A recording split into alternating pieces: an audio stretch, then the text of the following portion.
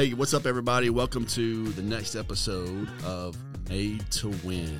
And, man, I'm excited today because I've got some people on this podcast that mean a lot to me. There's going to be a lot of shenanigans today. That's a fun word. Yeah. It's a fun word, shenanigans.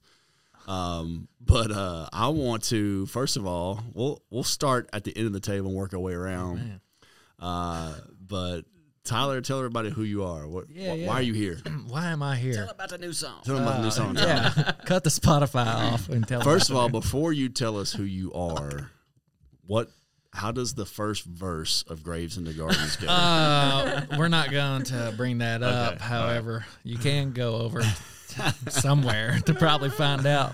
GenerationChurch.me/Tyler/failed lyrics. Yeah. Failed lyrics.me. Maybe we should do that. GenerationChurch.me/worship fails. Yeah. Who are you? What'd you ask me again? What's your name? Tell everybody who you are. Yeah. I'm Tyler Introduce yourself. Gilman, and man, I'm so honored to be here today. It's really cool. Currently serve as the youth pastor here at Generation Church, and man, I'm just pumped to be a part of the ride. So thanks for having me, man. Yeah, man. And then we got Mr. Preston. Preston Owens. I'm the creative arts director here at GC. I did my time in youth ministry as well, and He's out on probation. that's right. Yeah, they won't let me come back. So I got banned. I aged out. Oh, man. And I'm really honored today because you guys get to see three of the petty team. And so these are the offspring right here. These are my offspring. So I'll let the oldest go first. You tell everybody who you are.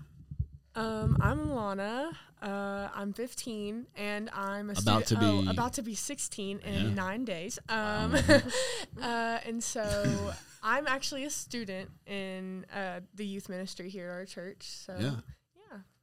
Awesome. And then we got who? I'm Maya, and I'm 12. I'll be 13 in October, and I'm also a student in youth ministry. Okay. Awesome. All right. And then we got the one and only. True Dog, Truett Petty. Tell everybody hi. Hi. Hey, you said that you had a joke you wanted to tell, so I'm going to give you an opportunity to tell a joke. Okay. What's a fish without no eye? What's a fish without no eye? Without no eye? I don't know, man. Tell me. It's a fish. You want to tell everybody what your favorite color is? My favorite color is red. Is there any other information you'd like to tell people about Truett? What are you playing right now? What do you like to play? Baseball. Who's our favorite team? The Red Sox. Come on, somebody. Yeah. Who do we cheer for in football? Tennessee Titans. And then who else? Tennessee who? Tennessee Balls. Yeah.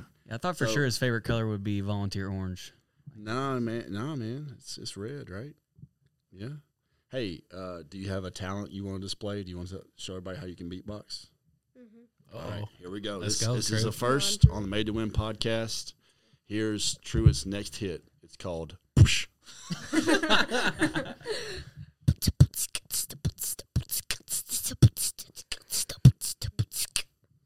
Let's give it up for Truett. That was good. That was good. Hey, thanks, buddy. I love you. Love you, Daddy. All right. That was Truett's really quick cameo on the Made to Win podcast. I did my beatboxing. I'm out of If here. we had him on here the entire time, he would be a major distraction. So I had to give him his little 5 minutes of fame. That's awesome. But I am excited about today's episode. One of the reasons why I asked my daughters specifically to be on here, because one, I wanted to dive in and talk about. I'd love to get their perspective of growing up in a family that's been in ministry. I mean, they've basically grown up in ministry their entire lives. I was a student pastor when Launa was born, and then also when Maya was born. But when Maya was born, she was 2 when we started this church in 2012. And so that's really all she's known is Generation Church. Launa can remember a little bit of student ministry days, but not much. She was actually going into kindergarten when we started the church.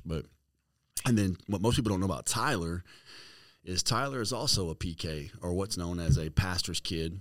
Grew up, dad was a pastor, a little bit different. I mean, your dad played a lot of roles in churches. I mean, youth pastor, associate pastor, lead pastor, like been through it all pretty much. And then Preston's family's not necessarily, they weren't necessarily in ministry, but today we are talking about student ministry. We're talking about teenage ministry and all those kind of perspectives. I really want to dive into the aspect, especially families in ministry, because I think sometimes we get so focused on what we're doing, we don't realize. A lot of times I've seen so many people, because PKs get a bad rep, right? They're always like, oh, man, pastor's kid, huh? Like, I bet they're terrible, But I think that's Not only you guys. Yeah. Nobody ever says that about you two. But I think but I do think that I've seen the positive and the negative, right? Yeah. And I think what happens a lot of times is people drag their kids through ministry instead of like doing ministry alongside of them. And so we're going to dive into that. We're going to dive into your experiences, because now, like, you were a PK, but now you're a father of 3. Just had a brand new, not you, but your wife. Yeah, Lindsay. Yeah, don't give me the credit for that. Yeah. Chandler, LeBron, James, Chandler Matthew. Moore, LeBron James. Yeah. Chandler James Gilman. Chandler is James the newest Gilman. addition. What's your other 2? We got Abigail Rose Gilman. She is 4 years old. And we got Zeke, who is wild. He is, I guess, going on 18, 19 months old. I don't Zeke even just know. has one name. He's Zeke. He's his own Zeke. thing. Yeah. And then Well, Chandler. he's the artist formerly known as something, like he's got his own symbol. Yeah. I like that. And then we have Chandler. He is how old now? 6 months, 7 6 months. Yeah. How old is 6 he? months? 6 months old. Oh, I was like, no, he 6 knows weeks. 6 weeks. This is Shoot, what am I I was doing, over man? here like, Golly, Lindsay's he is- off, ministry Lindsay's time, off screen. right? Like, Lindsay's 6 off screen writing up separation papers as we speak. he is okay. 6 weeks old. Yeah. And so this really plays into the grief. earlier conversation about Graves in the Garden. Yeah. You get it. He can't remember lyrics or how old his kids are. Yeah. Too many, man. Yeah. But yeah, 4, so that's really no Well, excuse. and so you're how old now? I just turned 29. 29. So give people context as well. Tyler was 18 and just graduating high school when we started Generation Church 10 years ago. Yeah. So you're talking about a span of like growing up in ministry, then you graduate high school, find your wife in church, married. Now you're in ministry full time and trying to figure out like how to be a dad, husband, and all those good things. And so Preston's story is a little more traumatic. You can remember stuff. Yeah. Well, walk us through just a little bit of your, you and Kelly's brief history, story. Yeah. College, kids, all those kind of things. Yeah, I mean, we started dating senior year of high school. I just graduated high school. The next year after she graduated, we both moved to Southern Indiana, went to college there at Oakland City University. I studied religious studies. She studied psychology. Second year of college, we got married. And so our last 2 years of school, we were married. Our first year of school, we were actually dorm parents or whatever. So we've always kind of joked like we've never, ever lived alone because we got married and immediately we were living in an apartment in a dorm with 60 college-age girls. So it was like, wow, that'll prepare you for kids for sure. Yeah. So then we'd been married about a year and had our first daughter, Molly Grace Owens, since we're doing middle names. Oh, yeah. And then just 18 months later, we had Parker Eli Owens, and he's my only boy. And then a little over 2 years later, we had Laney Kate. And then 15 months later, we had Hallie Mae. We call her Hurricane Hallie. It's kind of... If any of you guys are doing math, they apparently don't like being alone. Right. Yeah. And so they just thought, hey, we got to hurry up and have another kid. Yeah. And so we had 4 in 5 years. Wow. So Molly was about a month shy of 5 years old when Hallie was born. So, yeah, they're all, like right now, they're, see if I can get this right. Come on now. 10, 8, 6, and 5, and Hallie's going to start school in the fall. So we've been paying for childcare and diapers and all that stuff. Like, we have, like, Guinness World Records on that stuff, like, consecutive years. Well, I think, like, 2 kids in diapers, 3 different occasions. Like, and we were in ministry. So, like, yeah, we, as soon as we got out of college and had Molly, you know, she was born in January, and then I took my first, which I was serving, quote-unquote, part-time in ministry at that point. I was a cable guy. I know you enjoy that. Cable guy. And I was doing cable, and just really it was like, hey, we have to figure out how we're going to provide for a family kind of thing. And while I was finishing school, Kelly was finishing school, she took like 21 hours her last semester just to get done. And, then we had Molly in January, went into full-time ministry in May, doing student ministry and worship ministry at a church in Dexter, Missouri called Liberty Hill. And, we spent 6.5 years there and came on staff here in August of 2018 as the next-gen coordinator at the time. So, wow. Pretty cool. Well, all of us have had some kind of experience. We're going to dive right in because I think today's topic is helpful in a lot of ways because, you know, when you're talking about trying to reach the next generation and you're also in ministry and you have kids that are a part of that next generation, I think it's just a vital conversation, especially for a lot of parents out there that are trying to figure out, like, hey, how do I disciple my kids? How do I lead my kids through different seasons of life, all those different things? And it's cool because I think all of us here at this table, we're all at different seats, perspectives, and seasons of dealing with those things. But I also wanted my girls to be able to speak candidly and transparently about their experiences, because I'm not naive to think that, Jess and I have been perfect in any of this stuff over the last 15 years of being a parent. Jess might have been. Jess might have been, yeah. Definitely not me. No, I'm teasing. Definitely not me, but we'll get into that. So we're going to talk about those kind of things. But so I want to ask Tyler first. We're going to dive into our first kind of conversation, and that is, how growing up as a pastor's kid affected you, and then we'll let Launa and Maya speak into this as well. So tell us about, like, maybe some of the positives of how growing up as a pastor's kid, how that affected you or impacted you. I think first off, one of the positives that I think of is just the love for the local church. Both of my parents served. Like you said, my dad was a youth pastor, associate pastor, lead pastor, and I saw the love that they had for the local church, and that bled over to me, whether, serving at whatever capacity.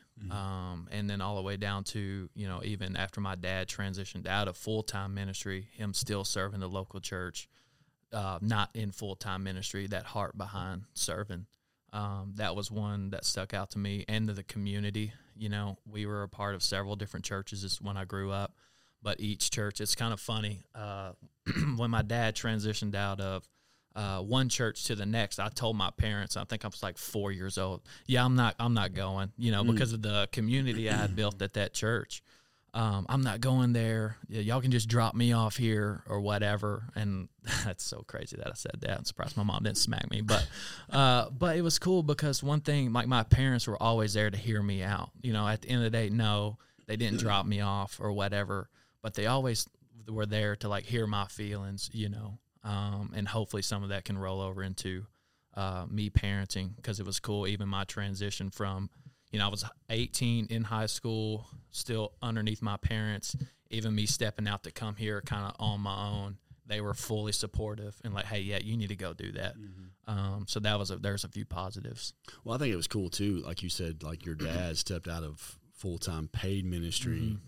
But what I've seen a lot of times out of pastors who kind of, like, leave the full-time ministry is, like, they just go to church. But, like, I think it's such a powerful testimony that your dad and your mom chose to come here and serve under a leadership. And, man, he is a high-capacity volunteer that still gets to pastor people.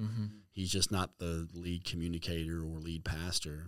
And so, for me, that speaks volumes about the heart of your parents. I mean, your mom's a principal at elementary school that all three of my kids have grown up in and are growing up in. And so it's incredible that they don't just see ministry as something they get paid to do at a church, right, but they do it full time in their lives. So it's pretty powerful.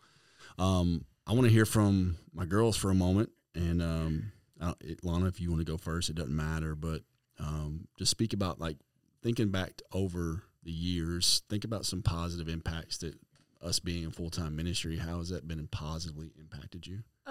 Positively. So there's a bunch of positives, obviously, but one that, like, I really, like, think about all the time is also kind of like what Tyler's saying, like the love that I've seen everybody have for, like, the community and the local church and stuff like that, but also, like, the miracles that I've been able to see, or, like, the behind-the-scenes stuff. Like, I know, like, we have advanced over the years. We've gotten bigger, and we've had more people come, but, like, it's not even that like catches my eye.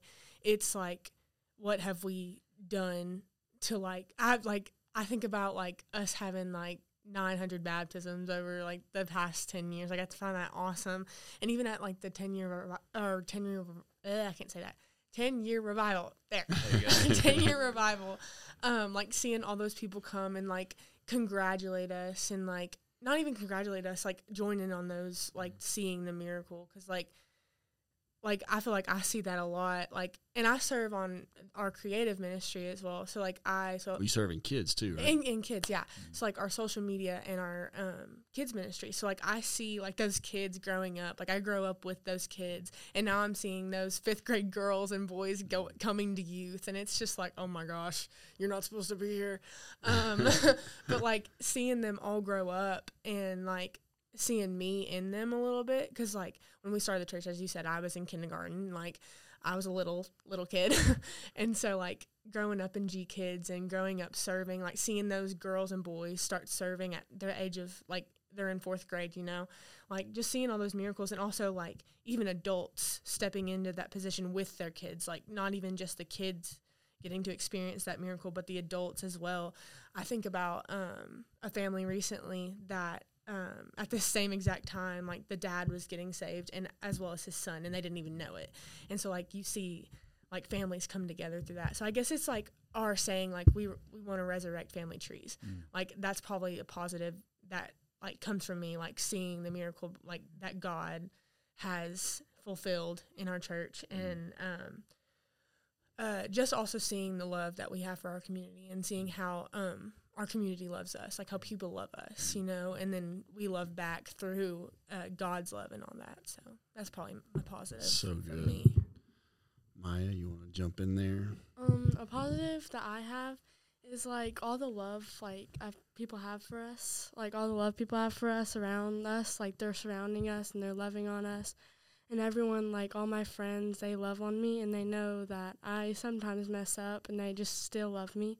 And everyone around me, they're like, oh, it's not just because I'm a pastor kid, it's because of the love I show. I feel like just, like, the love I give everyone.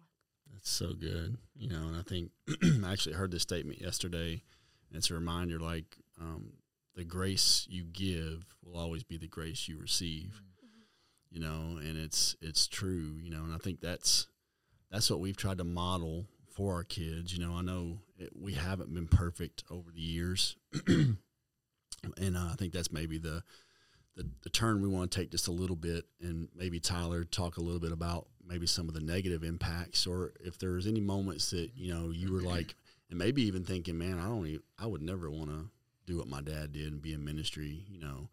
Even though you find yourself in ministry today, you know, maybe you had a different idea of what you wanted to do, you know, as a teenager or whatever. Maybe just talk about some of those things. Yeah, in all transparency, like, I don't know if I ever had a time to where it's like, hey, I don't want to do that.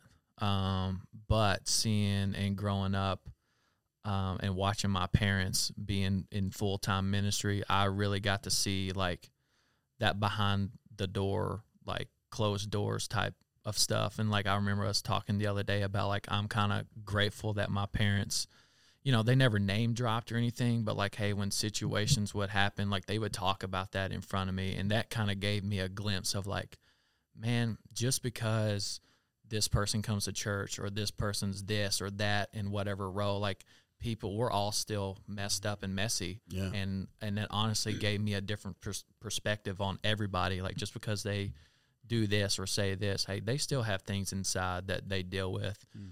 So honestly, being able to, peek behind that curtain a little bit has honestly helped me a lot.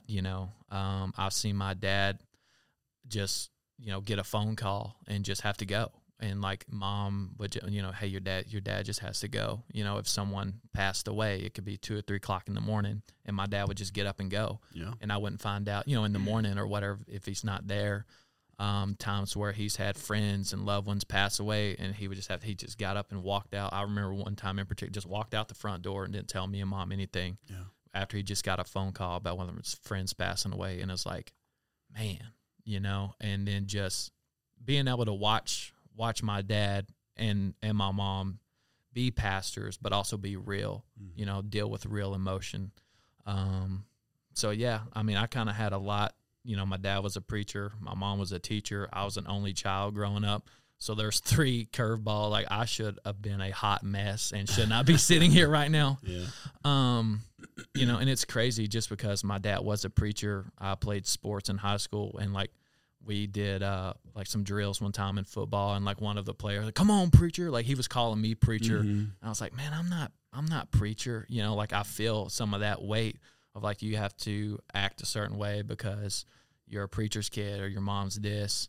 And that's what I wanted to press in on and ask. Like, did you ever feel like a pressure to perform in public, in the public eye? Because, man, my dad's a pastor, so obviously, like, I've got to live up to some sort of standard of perfection because people are watching. Did you ever feel that weight? Maybe a little bit.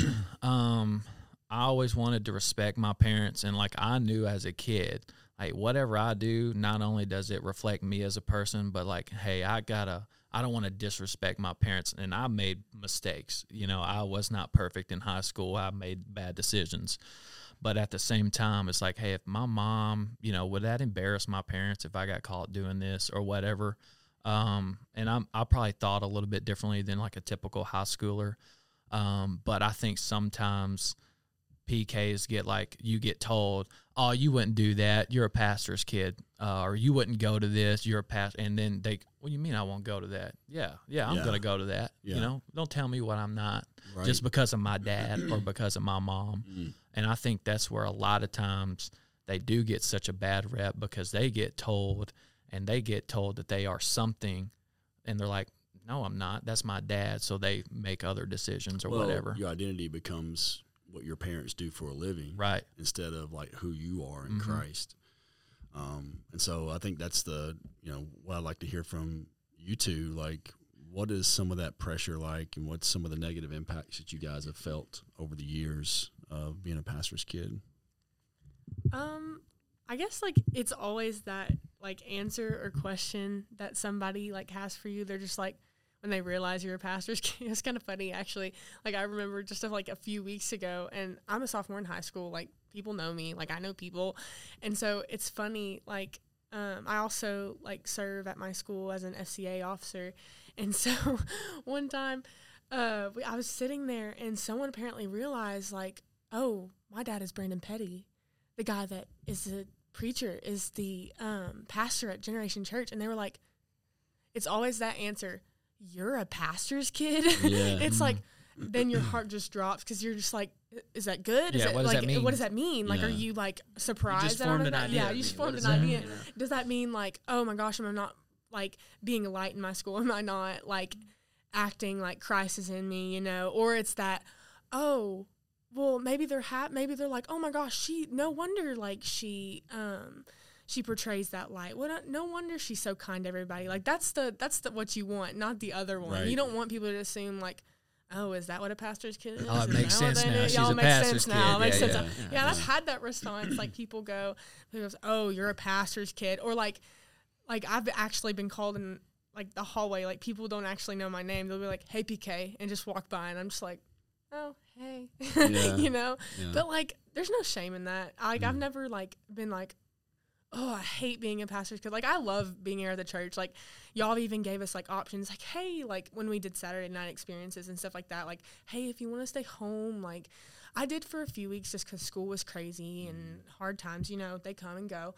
And then, like, I remember getting so down because I'm like, oh, my gosh, I miss it so much. And so, like, there's no shame in that. But, like, there's always going to be that one person, oh, you're a pastor's kid, you know? And, like, also, like, that pressure aspect, like, performing, like you were saying, like, sometimes you feel like even sometimes at church, I feel like I'm perform differently than I do, like, at school or something like that. Mainly because, like, those people see me here. Like, they're just like, oh, you're serving, you're, you come with your parents, you know, right. Like your dad's speaking on stage, you know, and there'll be that aspect of like, oh, we expect more out of you. Oh, we like, why didn't you say something in small groups at youth the other night? And then there's the other thing. They're like, oh my gosh, you literally led the group. You preached tonight. It's kind of like Tyler was saying when they were calling you preacher. Like I've had that. Like I've had them be like, oh, Launa, preach, you know, and I'm just like, I was just saying an idea, you know, it's just speaking what was in my heart. You know? they almost expect y'all to be me. Yeah. Right?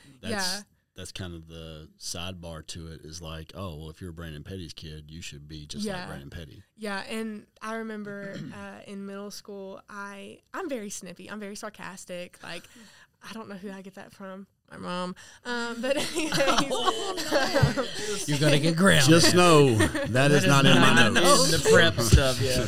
Anyways. That's hilarious. It was in middle school. Nice knowing writing that down. Yeah. Mom, do you know what Launa said about you on the podcast? Yeah. But there was this one time in middle school, like, I'm very snippy, and so there was this guy that was getting on my nerves, and he was making fun of my friends, and so, like, I just said something that was very kind of mean, and he was like, aren't you a pastor's kid? You're supposed to be nice to everybody. And I was like, yay, okay, thanks. That kind of hit me in the heart. Like, am I not, like, representing, like, my family? Am I not representing, like, a godly image? And it wasn't that it was, like, oh, I cussed at him. Oh, yeah, you know. Like, I did something bad. It was just I made a snarky remark. Sure. And they're immediately putting that pressure. It's like, oh, you know, are you supposed to? Well, it's like, you know, your friends or teachers or, you know, as you get older, coworkers or whatever, like, you know, they have this idea of what they would, I guess, accept from it's other like people. But then you're, you know, the bar is so much lower in terms of, like, the severity of something. Like, you know, just a snarky comment. It's like, you know? when you go into a classroom or an area, it's like when they find out you're a PK or pastor's kid, whatever,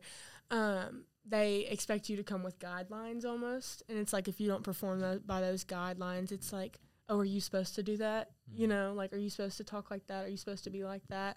But I'd never try to take it to heart because, like, I love being a pastor's kid. Like, I would never take it back. I love, I know I say I hate it, but I love being an example in your sermons. I love when sermon illustrations. Well, I think I'm glad you said that because I think that was going to be another caveat to the conversation. Like, we were having our table talks one night. It's our family night that we have conversations. We ask how each other are. We pray for each other, those kind of things. And we had one of those moments, like, sometimes, like, I'm by no means like an influencer on social media or whatever, but I think sometimes I do discount the influence that we do have in this community. Like, I know, like, okay, people know Generation Church, people might know who I am, but, like, sometimes I don't realize that there's maybe a little bit more influence than I think. And so, excuse me, she comes home and she's like, you know, it's weird when teachers and people are like, hey, you know, your dad talked about you in the podcast, or your dad talked about you in sermon, blah, blah, blah. And it's almost like this overwhelming feeling, like, how many people are hearing my life story or hearing things about my life that I either didn't give permission for you guys to look into that, or, you know, feeling like all eyes are on me, you know, and and it's that moment, like, I guess I didn't realize what I was doing to them at times. So now it's not that I don't tell stories, but even as they've come into the auditorium, so like Maya, you know, she moved up last year from kids ministry. So it's like, which, you know, I still, like, most of my stories are now Truett because he's not in there yet. He's not in there yet to defend himself. But I am trying to be more conscious of at least having the conversation beforehand, like, hey, I might share this story. Is that cool? Because I think oftentimes I take for granted, like, oh, they enjoy being in my sermons. They enjoy being talked about. But it's a different weight when you're at school and dealing with the expectations of what people have for you. It's kind of like I was actually working on a sermon today, and I was talking about how, anytime you tell people what you do for a living, what do people automatically start doing? They ask you all the questions, pretend like you're like, hi, I'm a chiropractor. Hey, man, I've been having this pain right here. Like, what disc is that? If I was told if and it's the same way with like being a preacher or a preacher's kid. It's like the moment they find that out, like, oh, well, then you're supposed to be perfect. You're supposed to have the answers to all of life's questions. You're supposed to, and if you don't, then, oh, well, you're probably just a hypocrite or average PK, blah, blah, blah. And it's like you were saying earlier, Tyler, like we forget, like we are all still on a journey, messed up, broken, which is the point of the local church, is to do life in community and grow together and have spiritual formation for not only our sake, but for the sake of others. So, all right, Maya, your turn, girl. Tell me about how being in ministry, if there's some negative impacts or even some of the pressure that you felt as a middle schooler, growing up in ministry. Some things that Launa talked about, like the pressure, because if sometimes I'm at school or whatever, I'm like, oh, I did something wrong.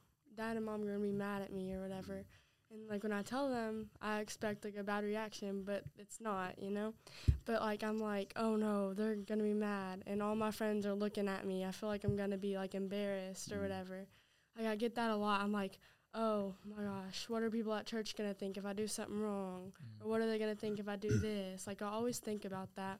But at the same time, I love, being in church, and I love all my friends and at school. I love all that. It's just sometimes I feel the pressure on me, I don't want to do anything wrong. I don't know what to do. Yeah. Sometimes it's that. that constant thing in your mind. It's oh, should I be here right now? Should I be talking? Should I be engaging? Yeah. Because people are looking at you all around, so it's what should I do? When people find out, it's oh no, they're gonna think, oh, you're so perfect. Then when I do something wrong, it's oh, never mind. Right. Yeah. And I think the first thing I would tell both of you is to release that pressure to be perfect. And that's what we've always tried to tell you girls, but I think too much when you get into a room. So there's this healthy line, right? You hear people say, don't worry about what other people think, right? Especially as teenagers, it's don't worry about what other people think. But the negative side to go into the extreme of that is you also have to understand, it's also okay to be coachable and teachable. That when people point out things or say things, you have to put it in context. So is this person trying to help me? So sometimes people make remarks and they're not really trying to help you. They're trying to throw darts at you. But anytime people judge others or throw darts, 9 times out of 10, it's so they can feel better about their own mistakes. And so if I can put that in context and go, okay, they're throwing darts, I know how to protect myself from the darts. But there are also those people, it's hey, your parents have taught you better than that. That then I go, okay, they care about my soul. They care about my well-being, and they're trying to coach and teach me. And so I think that's kind of that natural line that you have to be careful, because I do think we teach the next gen so often, it sounds like a really positive message. Quit focusing on what other people think about you. And that's a good thing until you take it to the extreme where it's I don't care what anybody says, and then you just kind of do your own thing. You don't take any kind of criticism, coaching, whatever. And that's what being pastored is all about. Yeah, and I think that's an overcorrection sometimes pastors in ministry will make, because they either fall in one of two extremes, right? I'm just going to ignore this, or maybe I'm just so busy I don't ever see it, what's going on with my kids. Yeah. Or it's well, don't let them judge you just because you're a PK, whatever. But I think what's really cool, in what we've tried to cultivate even as a staff, is there's sort of this permission that we all give each other.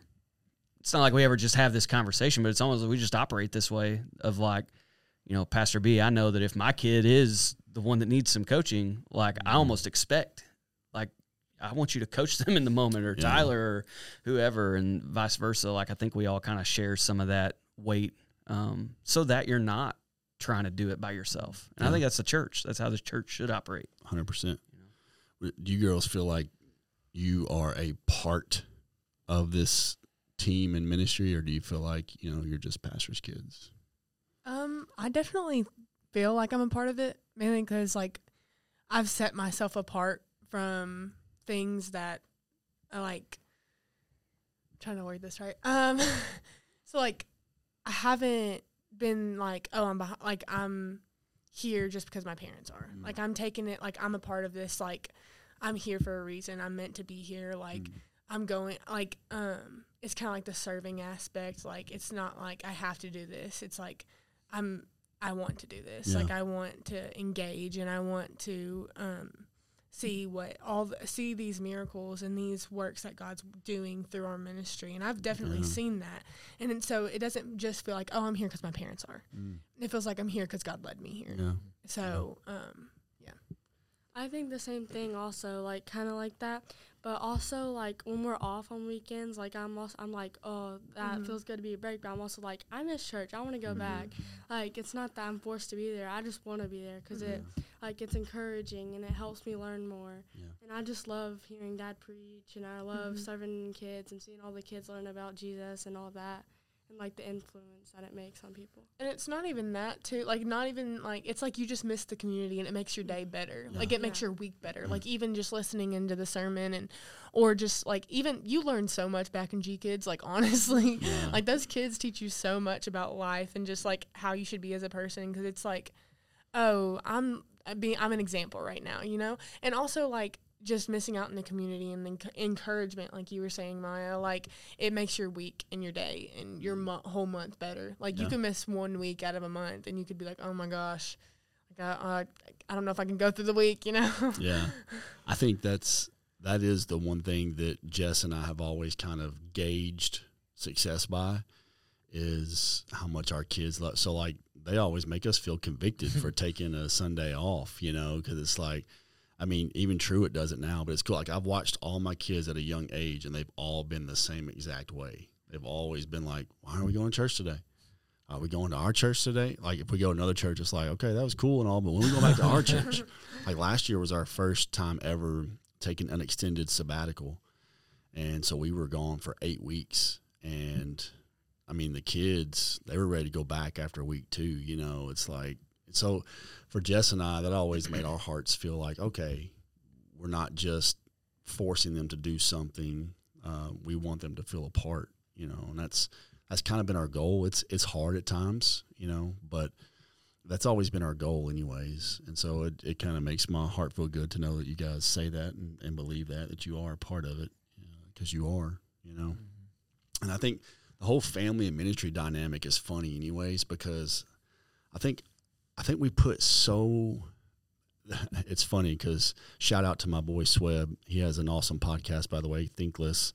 He'll be a future guest on the podcast in the coming weeks. But he talked about cliches that need to die, or sayings that need to die, And I hate the saying, how do you balance family and ministry? Because I think we have this idea that somehow ministry is something that we do, and then family is something we do. We compartmentalize our lives instead of saying, because here's what I believe with all my heart. I don't care if you're a realtor out there, if you work at a factory, if, you're in construction, everyone's in full-time ministry. Yes. There's paid ministry. There's being paid by the church to do ministry, and then there's just full-time ministry. And so because we live such compartmentalized lives, the weight is, I'm doing all this stuff for Jesus and the church, but then I need to find time to do stuff with my family. The approach we've always taken is like, whatever we do for the church, our kids are involved. They get to be a part of it. We get, like, there's stuff that they don't even remember, but as they grow up, and they're going to be able to look back and go like this summer, I get to go preach for my friend Carl Nichols down in Atlanta. Well, I'm doing ministry. I'm traveling. I'm going away to preach somewhere, but they're going to get to spend the weekend at a friend's house, get to enjoy some hospitality and honor, and get to be a part of a family weekend. We're going to go catch a Braves game. But those are ways that we've said, how do we include them in what we're doing? And they get to also be a part of the ministry side of it, but also just live life, you know. And I think, you know, there's this mythical thing that, you know, I have to spend an equal amount of time doing this as I do this, and that's how I balance life. Nothing's ever going to feel balanced, especially as you jump into new seasons of life. Like, there's part of, like, you guys, and I know you're out of it now, but you're in it heavy, where it's like, man, you know, things will be easier when they get out of diapers, right? No, they'll just be different. And then, now they're just pooping all over the walls. You know? Things will be different when they stop drawing on the walls. Like, and then just be in college. But then they turn teenagers, you know. And I think that was the encouragement I was giving Tyler this week at being a student pastor. Not having teenagers is like, bro, don't project what you think parents should do or shouldn't do, because until you have a teenager of your own, you really start gut checking. I've always told people, you don't really know your theology until you're trying to teach it to your kids. Because now you're realizing, man, eternity's in the balance for them too. And you don't, hopefully your spouse and your kids are the most important people in your life. And so if my own theology only goes to the chairs in the auditorium, but not to the kids in my house, then I don't really have a theology. I have a job. And that job takes precedent to ministry. And so the ministry is like what we're doing here, having conversations, you know, really just pressing each other, you know, in the form of community, in the form of these questions and conversations and love and serving and all those things. Ministry is not just a Sunday morning occupation, right? I like when I first came on staff, I think that's one of the first things that I picked up from you, because I had basically only ever seen ministry modeled in the way that you were just saying, like, there's this and me, and then there's my family, and like, don't touch this, you know, like I have to protect this. I have to keep this away from this so that it doesn't ruin them. And it's like you said early on, I remember when we first came on staff here, was, you know, you shouldn't seek to balance family and ministry. You should seek to integrate family and ministry. Yeah. And it's like, doing those things together. Exactly. Like, I love that. I think it was just a couple months ago, my fourth grader was the G Kids Volunteer of the Month. Like, you know, that makes me so proud, because it's the same stuff I see you two talking about, that it's not, I'm not just here because, you know, they're not just here because I'm here.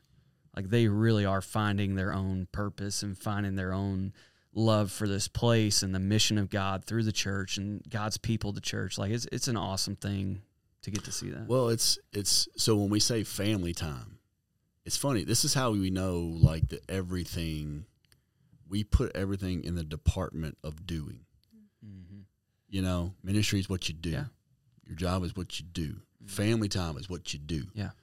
Family time, like, we've tried to take the motto of, like, family time is being. Yeah. You're a human being, not a human doing. So if we're here at church half a day, guess what?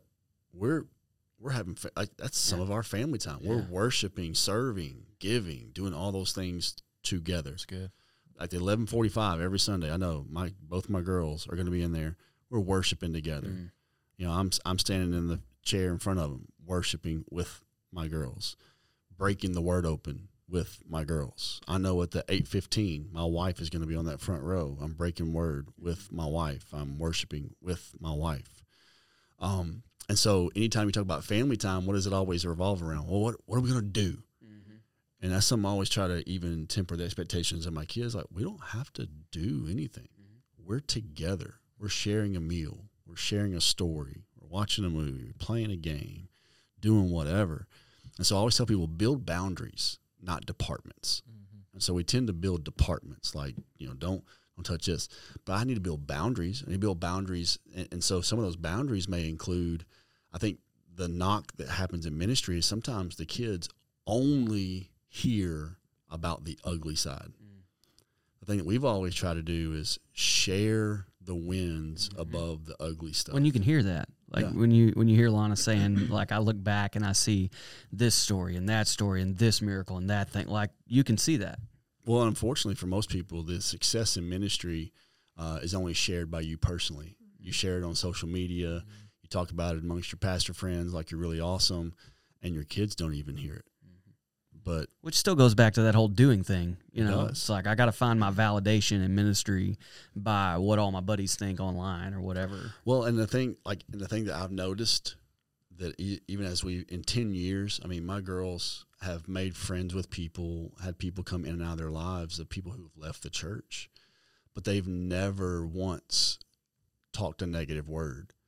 And I think it's because Jess and I have always made sure that we don't talk about those things in a negative light in front of our kids, because that can be really easy to do. I think sometimes, you're just talking in the kitchen before you know it. Your kids are listening to every word you're saying about that person in the church or about that person in your ministry, that person volunteering, and they start having a different slant or negative light toward that person. And even if you can separate, the emotion of that moment or whatever, like kids can't. And so now they're taking that and processing it the best they can, and you can't fault them for that, They're kids. And then the next time they see that person, now all of a sudden they're already at a young age like growing this root of bitterness, right? Yeah. It's just and I believe that if you choose to get married and have kids, because I mean this is a whole other podcast, but it's like even Paul said, "Hey, I would rather you guys be like me and remain single, because then you can just focus on giving your entire life to serving the Lord." Yeah. So, but choose to get married, that's cool. But just know, now your concerns and affairs are all getting tangled up, because now, and basically what he's saying is like, this is a huge priority, but it also needs to be submitted to the service to the Lord, right? So the problem is we even have these heroes that we worship over the years that when you look at their family life, they were terrible. So take A.W. Tozer. So many people quote A.W. Tozer all the time. I mean, one of the dead legends that everybody reads his books. He had the famous book, The Pursuit of God. And so many people said, man, that book transformed my life. But A.W. Tozer basically neglected his family, ended up getting divorced. And his wife made this comment and said, if A.W. Tozer is God's man, he finally gave me my man, when she was remarried. And it's like, wow. And then you hear stories, like even Billy Graham, who I respect highly, and I think later on in his years he corrected this, but there's stories of Billy Graham coming home from being gone on such long road trips of doing evangelism.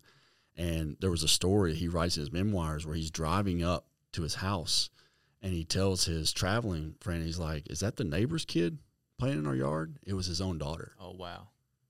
He'd been gone so long, like he didn't even recognize his own daughter in the yard. You have all these kind of stories, and there's quotes of people saying that, like, the old school mindset was, if you take care of God's church, God will take care of your family. And I believe the opposite is true. I believe if you take care of your family, God will take care of his church. That's good. And I think that's, being a family in ministry, that should be every believer in Christ. You're a family in ministry. What we do is ministry. If we're playing soccer, I'm always trying to teach my kids, like, that's ministry. How you treat your teammates, how you treat your coach and honor your coach and respect your coach, show up on time, do the things he's asking you to do. All of those are a part of, like, being a believer in Christ, because we are supposed to be set apart from the rest of the world. And I think when you do that, like, you start gaining trust of your friends, because what's crazy is, like, I remember thinking back, like, some of those guys who would call me a PK or whatever, treat me different. It wasn't bad or anything, but, like, they're the same people who came when they were, like, having a situation going on. Oh, Tyler, he can pray for me. He goes to church. His dad's a preacher. I'm going to go talk to him. And it's like, those are the moments for me that I look back. It's like, you know what? This is really cool. It can be hard, but it's like I was there and I got to walk through a couple of things with my friends throughout high school, just because, hey, my dad was a pastor. I guess that means you can pray with people. I don't know. But it's really neat and cool, because they start trusting you. Yeah, for sure. I think, the thing, talking what we were talking about earlier about showing our kids and our family the positive things, like, I'm huge on gratitude, and sometimes our kids don't even see the benefits of when you serve God and serve others so well. Like I was thinking the other day at the men's group that we have, I had a guy in the group that him and his teenage son gifted my son a bow, like for archery. And I'm like, who does that? Just recently I had a guy in the church who gifted me an AR-15. Like, he built it just for me. I've been gifted 2 guns. That's a whole nother episode. You're sitting there like, guns, I knew it. The gun show. Yeah, the gun. Welcome to the gun show. I have parents in Christ, Pastor Allen and Benita Fike, who, like, our kids maybe even don't even realize, like, man, we are gifted a second home to go and swim in a pool anytime we want and hang out, and are invited and welcome there. We've been given a key, right? We have people who will host us when we go. We've had families in Arkansas and Atlanta give us a place to stay for a week for a free vacation to come and hang out. I've been gifted trips to Montana. I've been gifted sabbaticals. Like, these are all the things that God rewards a family who's faithful in serving, generosity, gratitude. Like, those are the things that I want my kids to see in ministry, that, man, there's a lot of great positives, and it should drown out the negatives. It should drown out the times. There are, like, I'm a very, like, on Saturday nights, like, man, I try to get in the bed early because I've got to be focused. I got to get rest, be ready to preach 3 times on a Sunday. Used to, it was 5 times on a weekend. There were times we sacrificed Saturday nights. There were all these different times, but I hope that what we need to teach our kids is that God's blessings far outweigh anything we could ever, quote unquote, sacrifice. Because what we do is not a sacrifice. It's not. I just don't see it that way. Because of what Christ did on the cross, there's nothing we could ever do to repay that anyways, right? And I think that's what we fail to really show our kids sometimes, is like, man, what we get to do is a privilege. It's an honor. Have you guys ever felt that? Have you felt like it's a privilege? Has it ever felt like an obligation or a weight to you guys?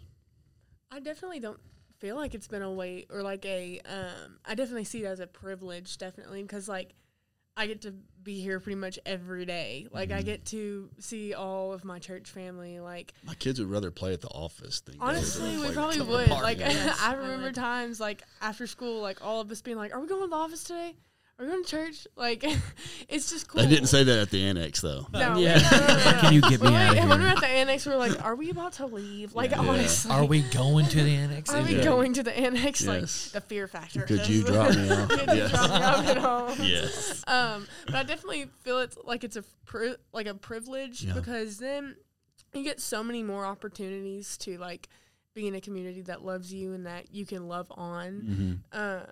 And you definitely, it's more of that, like, you see more of God's work as a behind-the-scenes character, you know, like, he's the main character in the movie, but I'm just, like, I'm the behind-the-scenes character that just, like, I bring heaven down to earth. I try that. I try to be the light, his light on the earth. So it's definitely a privilege. I don't think it's ever felt like a weight. Yeah. Like, I don't think I've ever felt like put the name weight on being a PK or being here ever. So I love being here. It just fills with me like joy just to be here. Like, it's so fun to be here because we get to hang out with our church family, and I get to see Dad lead me in a way, and all my friends just start leading after me, and Launa lead me, and Tyler and Preston, everyone, I just get to see them lead, and it is a privilege. I like it. It's really fun to be. Well, it's cool. I didn't share this with you guys because it was late last night. We were still meeting, but I got a text from somebody in the church, and they were like, man, your daughters were awesome tonight. And because last night was the move-up night for 5th graders to the student ministry, and just said, man, they were so good at, like, integrating those new students, leading the way in worship, taking notes. And so, you know, I think sometimes you girls don't even realize, like, you know, if you're feeling the weight to be perfect, I don't want you to feel that weight, but I also want you to know, man, your influence is being felt. Yeah. And I think about my kids, you know, my oldest is 10, you're almost 16, and now your oldest is 4. Mm-hmm. And so it's neat. Like, I know that even my oldest daughter has big sisters, like, who are walking what it's like to be in ministry as a ministry family. And, like, you two don't know, I don't think always, like, what that means, not even just to her, but, like, to me and Kelly, you know, to know that we have you guys even as an example. And, again, not to put pressure, but, like, it's fun for me to watch. Yeah. Because I get to see moments where, like, I see Launa or Maya in Molly. And, like, now to watch, like, on a weekend or something when Abigail's around and, like, she loves Molly. Oh, Abongale. Abongale, yeah. That's how they called her. And so it's fun to see, like, even just as a team, like, how we are a team and a staff family and all this stuff, like, because now, like, you guys have set a precedent, like, in part of birthing a church, like, even that, like, you guys were a part of that, like, to pass that through our team. It's just really cool. Like, it's a neat thing to watch. Well, and to piggyback off that, like, the thing that I've always strived for in our leadership is our kids are not entitled to anything. You know, I've always taught other leaders, like, hey, lead them like you would lead anybody else. And I feel like that has helped shape them. I don't feel like that they walk around with their chest puffed out like we're the pastor's kids, we deserve, you know, like, and that's because we have encouraged, and I think this is a huge topic when it comes to family ministry. You need other adults and people in their lives discipling them, speaking into them. I mean, your wife has been huge for Launa, because I mean, Launa can tell you, I've even told her, like, hey, if you feel uncomfortable talking to us about anything, if you can't come to us first, you go to Lindsey Gilman. I was like, you need to have somebody besides us that you can confess sin to, that you can bounce things off of, have the hard conversations. Because I think we get so surprised when we kind of shelter them and only put them in a very small percentage of community and encouragement and discipleship. And then when they go off to college, they are so all about themselves, individual performance, individual success. And then they can't find community. They can't. So what do? They run to sororities, fraternities, or other outlets because they don't know how to build community. And so hopefully what we're teaching them is not only how to submit to leadership, but build healthy community in their lives, to surround themselves with other people that can help disciple them, coach them, all those things. Because I think what I've learned, even reading the epistles, right, in the New Testament, I think church planting, and I can definitely say this, it's traumatic. It's a trauma. Like, if you think about Paul writing to the Corinthian church, right now, he's addressing messiness. He's addressing traumatic events. I mean, go read 1 Corinthians. It's like, that's pretty traumatic, like some of the things he's addressing in the church. And so for me, it's almost like the perspective I have to always keep in check is like, man, I want to make sure that what we're doing doesn't leave a mark of trauma on our kids and on our family, but that we walk through the messy stuff with the perspective of God's redemption, grace, and what he wants to do in the future. Yeah. Because I see so many people who grew up in ministry, grew up in church, that they're traumatized. In fact, I would say probably 75 to 80% of the people that we have reached in this church in 10 years are people who have been traumatized by church. Yeah. Or a traumatic experience from church people, or somehow whatever connected back to that. Yeah. And so I think they believe that they're unique in that, or they believe that there is, that's how they view church or the world, right? Yeah. And not realizing that is the truth across the board, is that you live around people long enough, you're going to be traumatized by them. You're going to be affected by them. You're going to be offended by them. But our wholeness in Christ depends on us walking through those emotions in a healthy way and dealing with them through the lens of the cross, not our offense, right? So I think that's the stuff that I hope to leave with my kids, is that our church will never be perfect, and our church isn't the only church in our community. Our kids know that. But I hope that our goal as parents has always been that they grow up loving Jesus with all their hearts, loving people, loving the local church, because those are all things that God cares about and loves. Yeah. I think on that whole perspective thing, and then also being in youth ministry, like, it just kind of clicked not too long ago. Like, I think about times where hey, we take Launa and Maya home, and it's like me and Lindsay joke. Something's like, one day they're gonna take Abigail home one day, and they're gonna be, I hope, everybody's still around and everything, but it's deeper than that. I'm hoping, and it clicked. It's like, even when, say, you look out and you see the 6th graders and you see all these teenagers, it's like a lot of times we want instant results. I'm a 3 on the Enneagram. Preston can tell you a lot about, like, all right, hey, tonight we're going to do the thing tomorrow or whatever. I love having goals. I love achieving things, which isn't bad, but also at the same time, like, stuff takes time. There's stuff that we're pouring into. It's like, I'm not going to see instant fruit immediately, but hey, 5 years from now, or when they're off in college and they come back and they start telling stories, there's like, whatever. I remember sitting in the drive when we were having this conversation or whatever it is, and it's like, wow, okay, you were listening, and that whole leaving a legacy, what, we want instant change, but it's like, man, it'll down the road is when all that'll ministry of any flavor, but especially student ministry, is a marathon, not a sprint. Like it is. It takes long commitment. It takes, if you ever run a marathon or run a half. I know I don't look like I've ever run a half.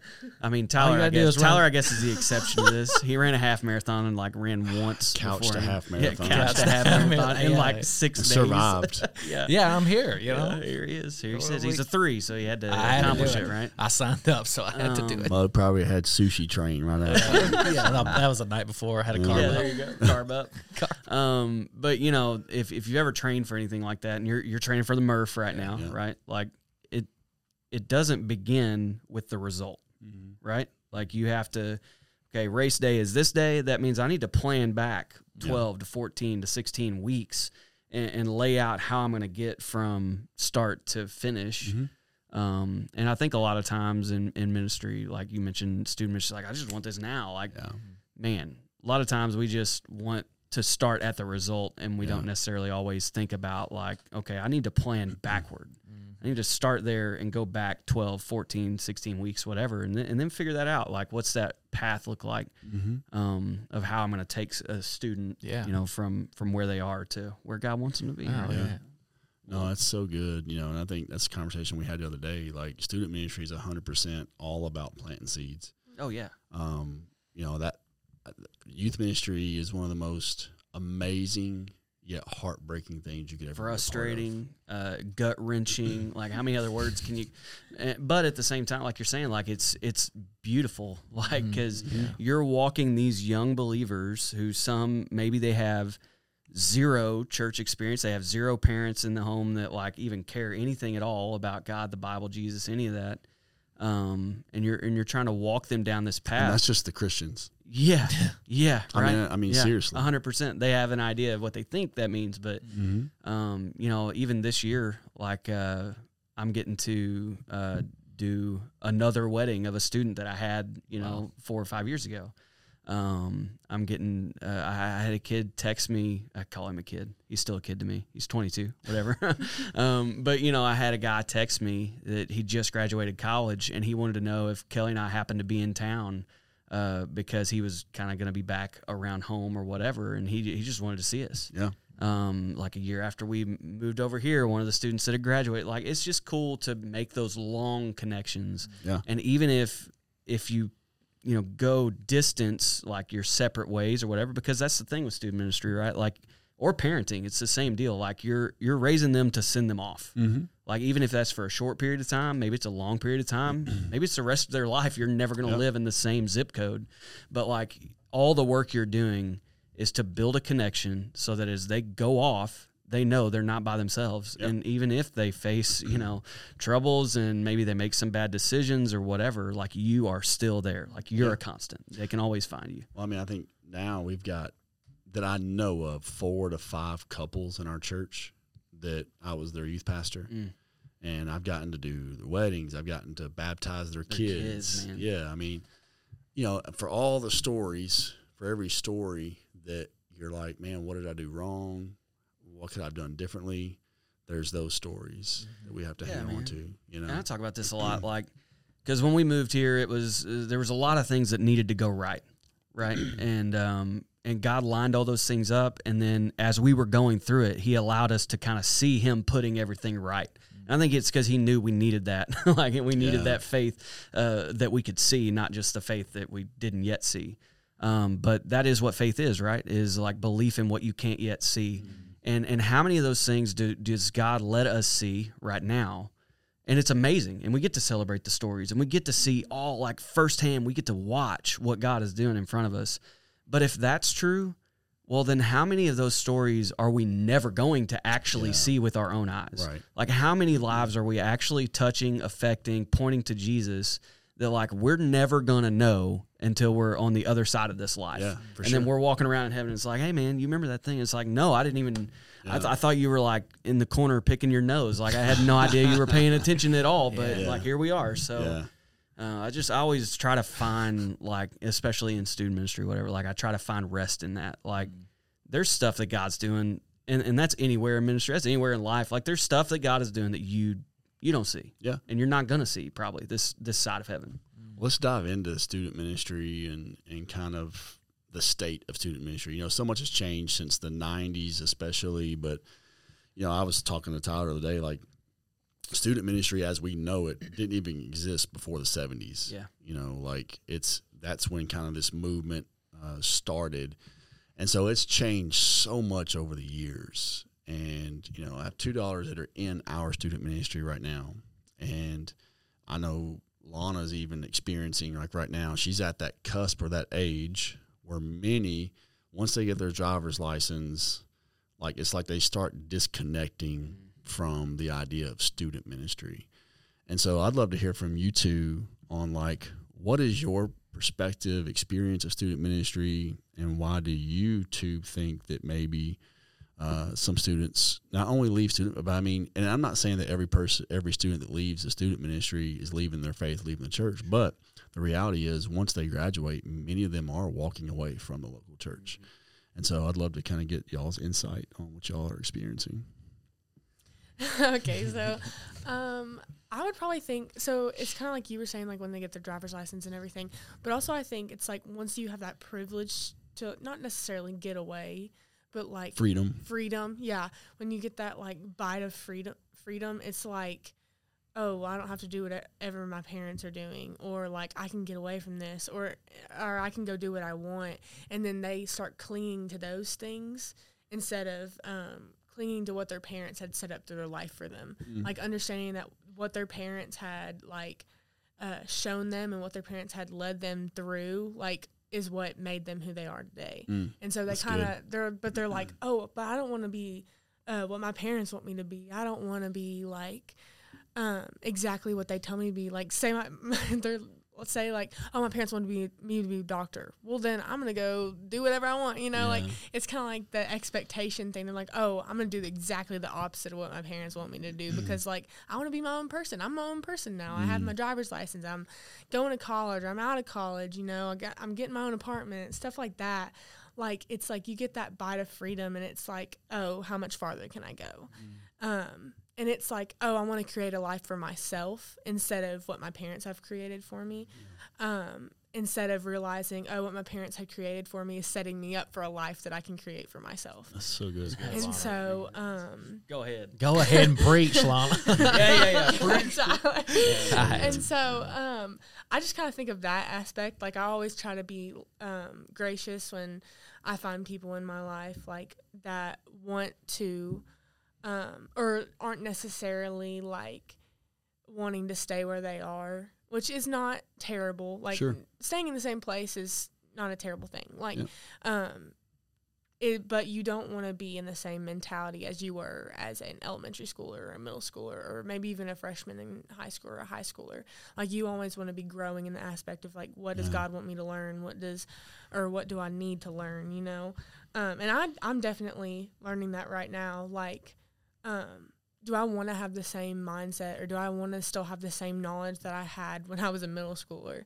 Like, right now, like, which is funny. Like, I'm not even learning. Like, it's not like obviously people have planted seeds in my life, like, that are older than me. But, like, I'm learning from Maya.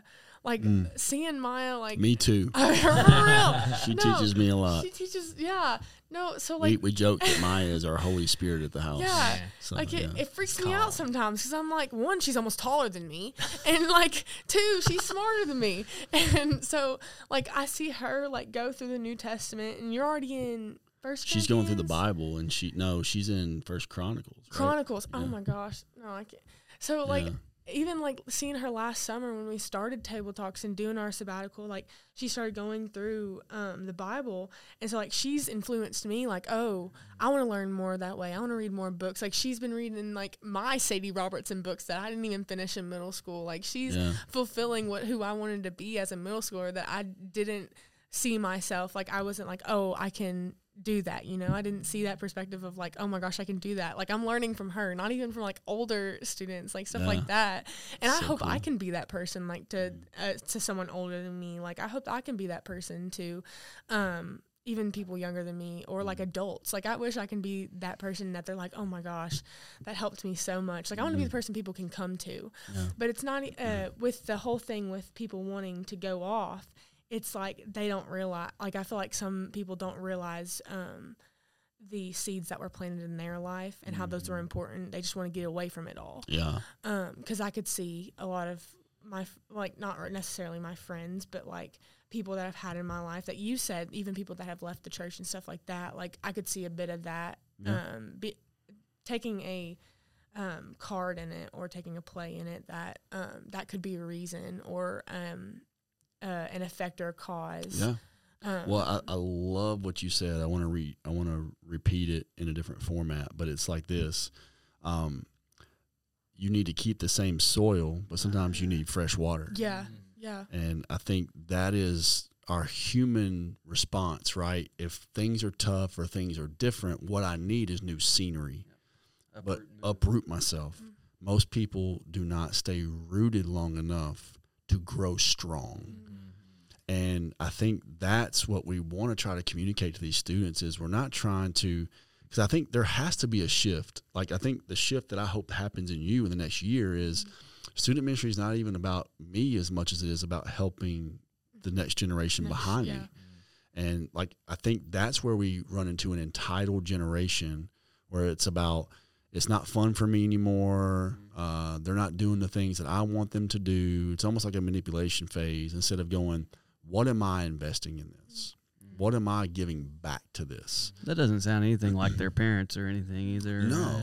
Well, no, you know, and so I mean, it's that whole mindset of like church is a place where I come and consume something, and I enjoy the services that they provide for me, and then I get in my car and we argue on the way home about where we're going to eat. You know, like it's and unfortunately, parents. I'm speaking from a parent. Like, I do not expect Tyler to disciple my kids. Yes. I expect Tyler to be a part of their discipleship process, but I'm not going, man, I don't have to have any conversations or anything like that. I can send them to youth group every Wednesday night, and they're going to come out Jesus-loving, passionate worshipers. I don't even count that toward their formation as a whole.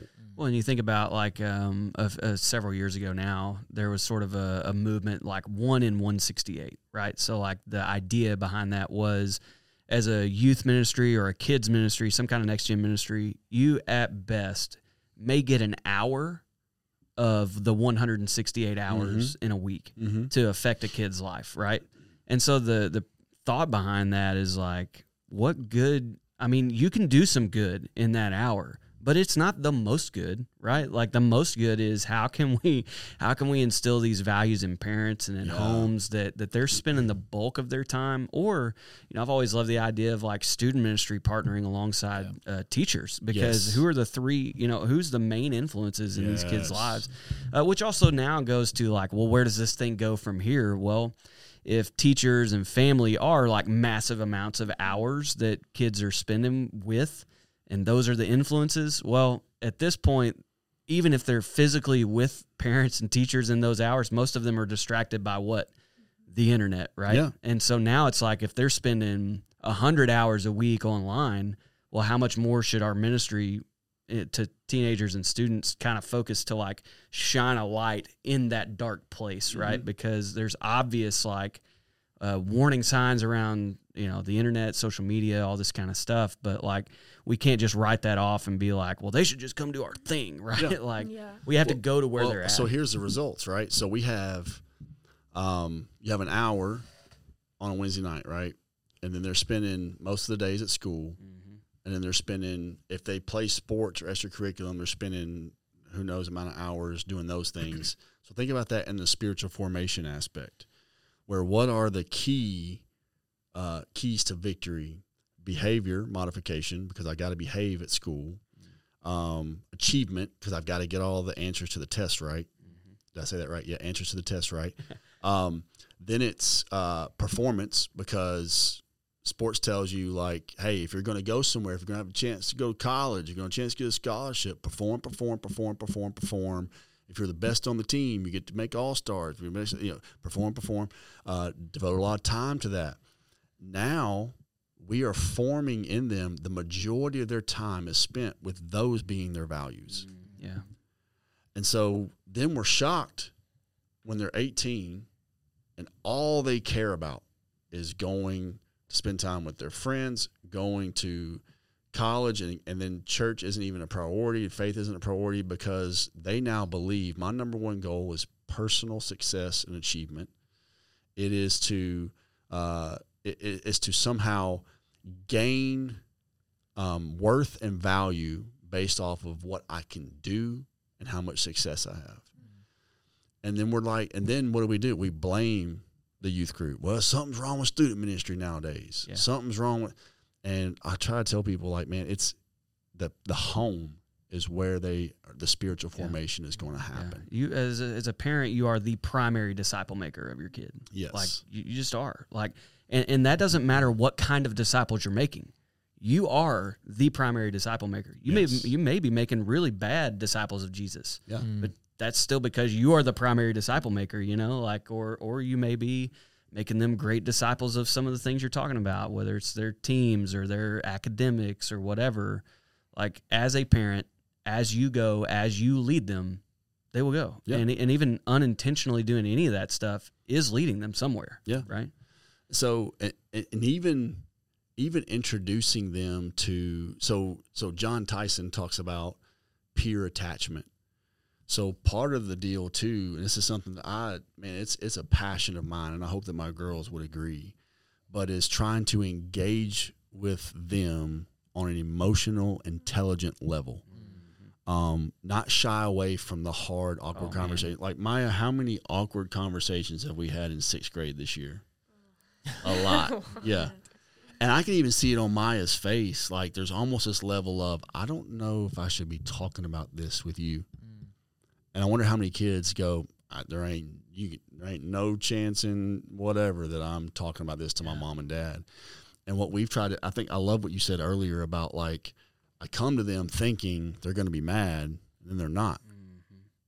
And so what happens is, at this age, we send them to school, travel ball, and we allow everybody else to try to attach emotionally, and because dads especially get really, really awkward at this age, especially with young women, where it's like, okay, I got to quit hugging on them so much. I got to quit kissing on them so much. I got to quit, it's not about the emotional thing. It's like, let's get out in the yard and do this, The problem with that is like, I love what they said about peer attachment, because we actually call it a phase in teenage life where they come home, all they want to do is look at their phone. They don't want to engage with you emotionally.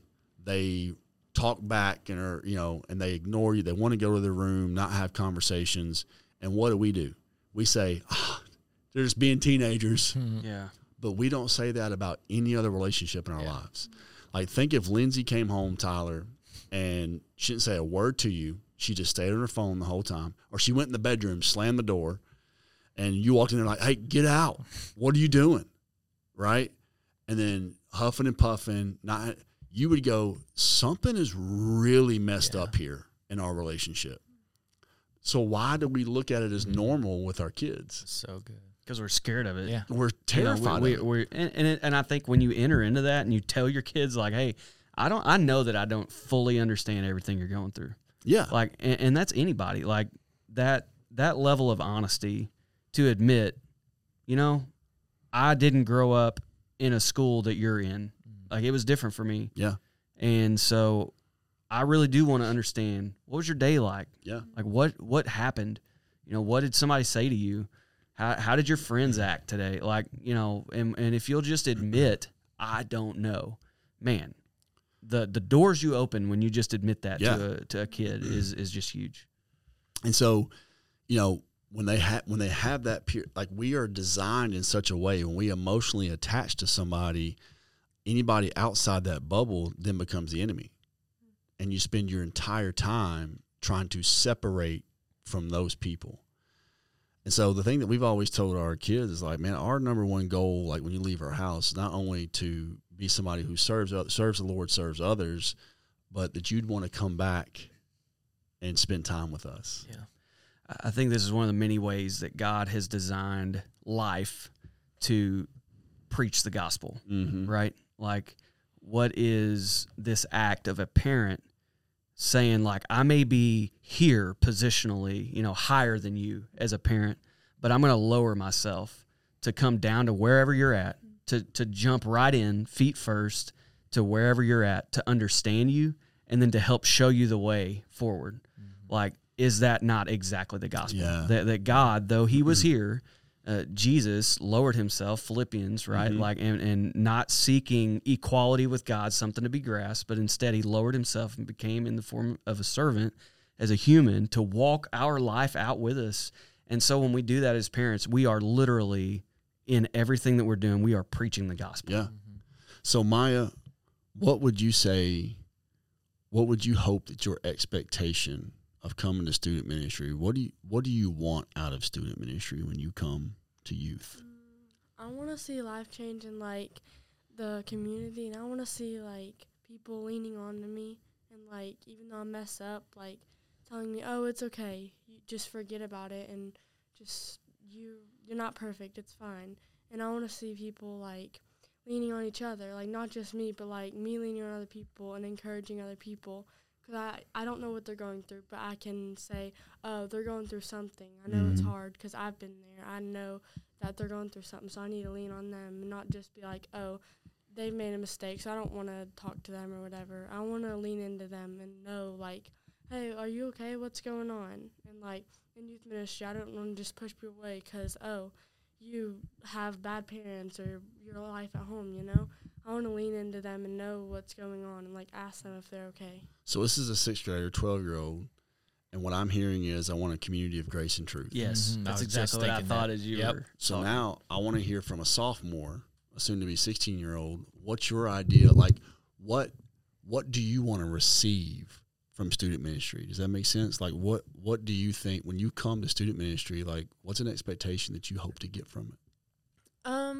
The expectation is probably, like, I would say, I always feel like I always want to get something out of it. Like, I hate as a sophomore feeling like, oh, I'm going through my day just not learning anything, which is, it's also the end of the year. Like, it's almost, or it's summertime, like, you're at school and the teachers are like, oh, we're all ready to get out. You're not learning anything. And I know if I come to youth or if I come to church, I'm always going to get something out of it.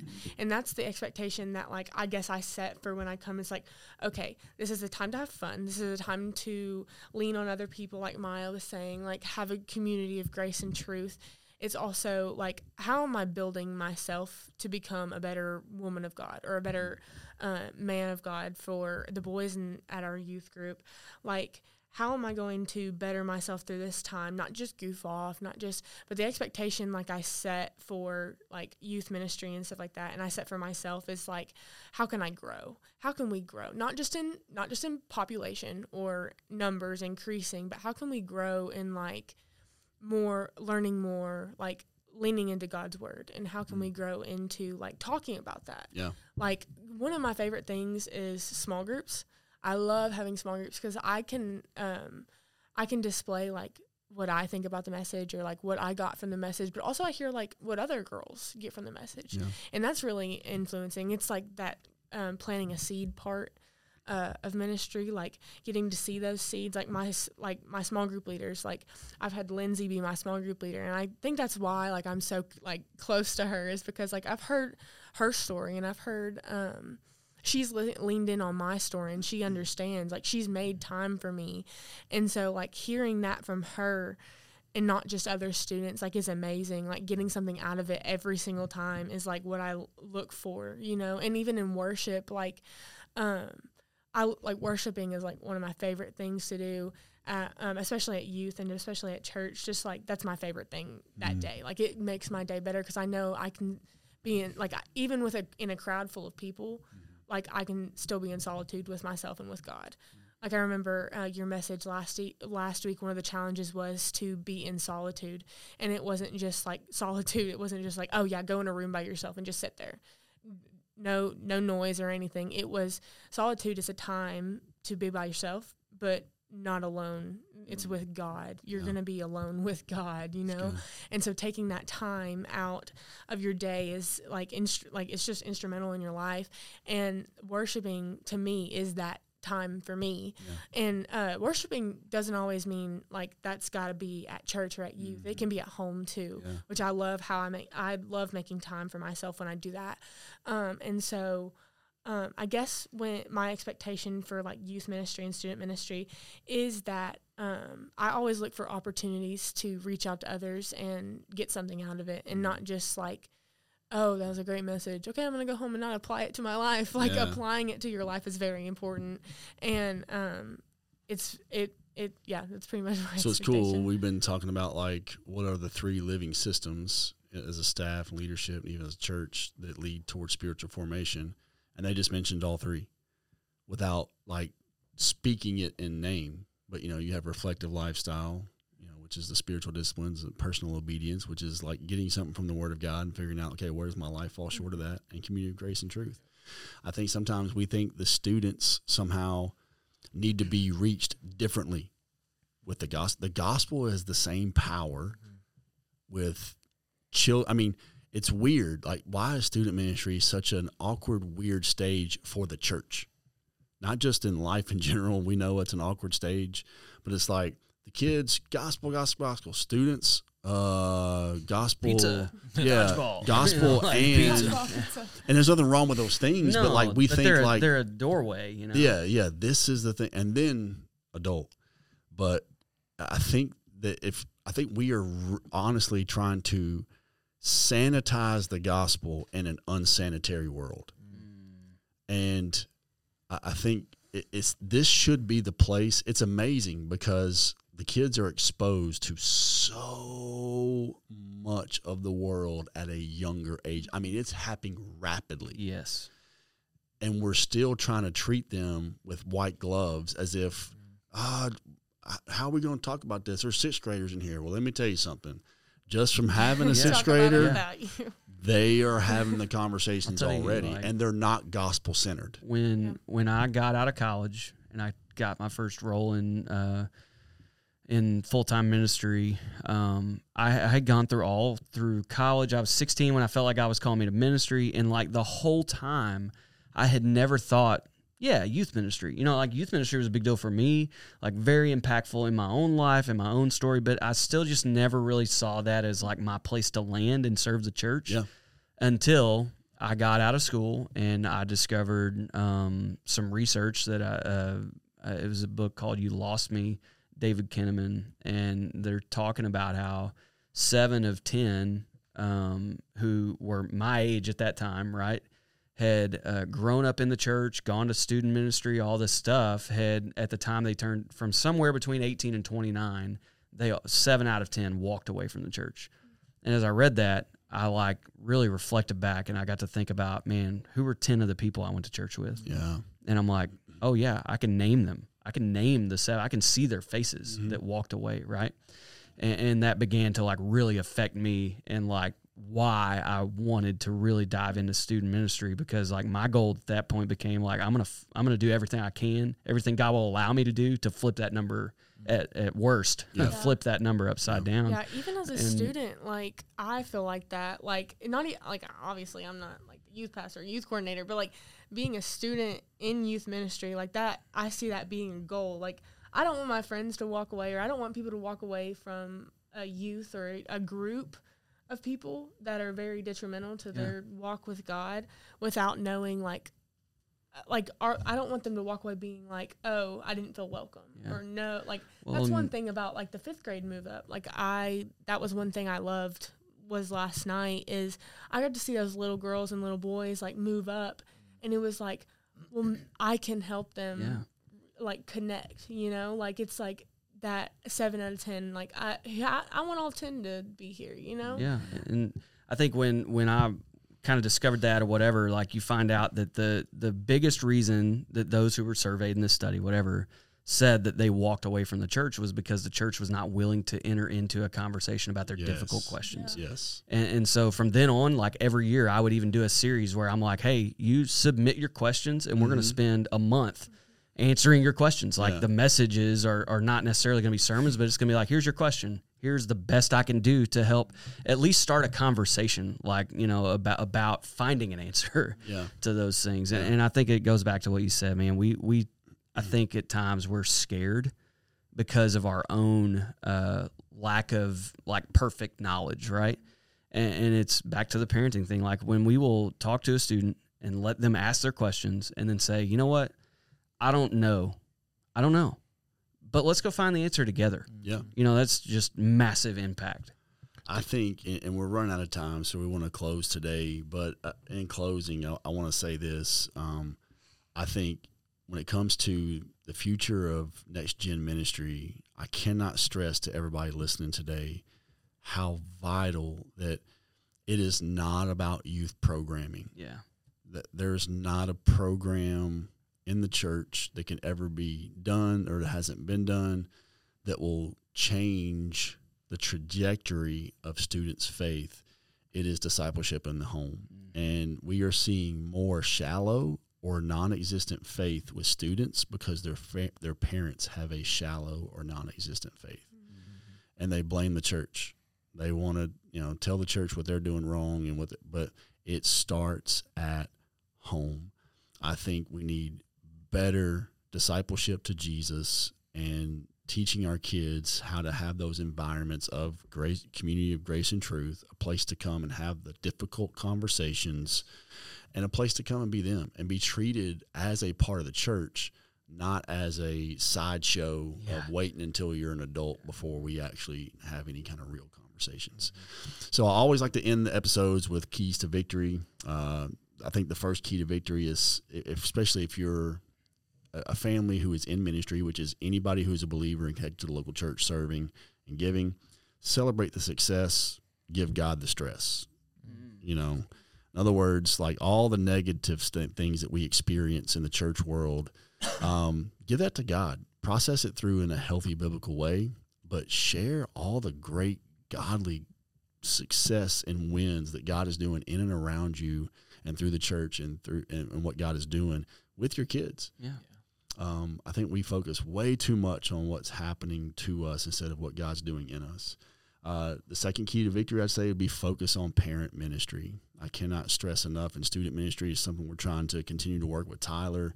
The thing I told Tyler is I don't come every single Wednesday, but I preach once or twice a year, and I come throughout the year at special events to show my kids this is a value of mine.